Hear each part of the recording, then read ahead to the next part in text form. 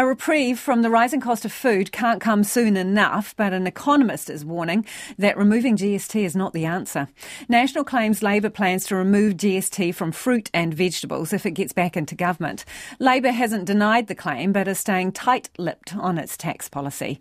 But numbers crunched for the government back in 2018 show people would be better off and it would cost less to dish out a weekly universal payment. Amy Williams reports. The cost of living is putting pressure on households.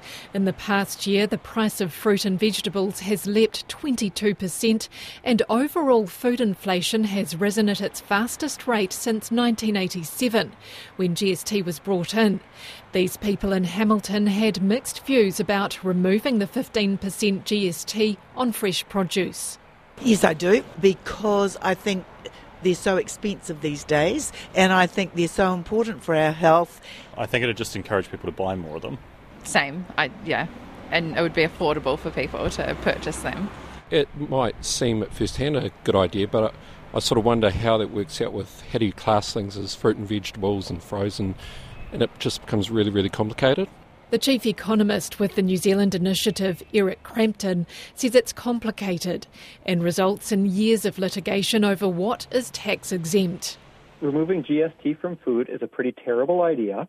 Any objective that you're trying to achieve by taking GST off of food is better achieved through other mechanisms that do less harm.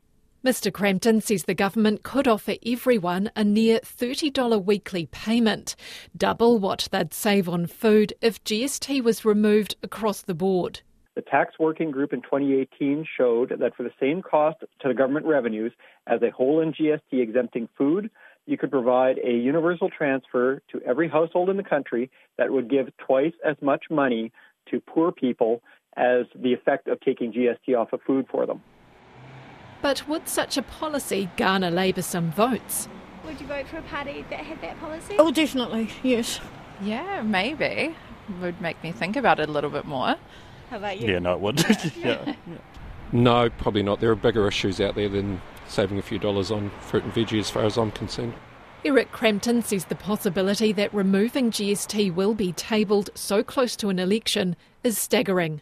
It's a deeply cynical move that is based on an expectation that people are too stupid to know better. He says it goes against the government's own advice. If the government proceeds with it, it does so knowing that it is a terrible policy, that it has had advice against doing it, and that other available policies that cost less to the government overall could do more good for the groups that the government is trying to help. Consumer New Zealand's Head of Research and Advocacy, Gemma Rasmussen, says the supermarket sector has bigger problems to fix, given it's a duopoly making excessive profits. It's potentially one thing that you could throw in the mix that could help, but of course there are implications to that.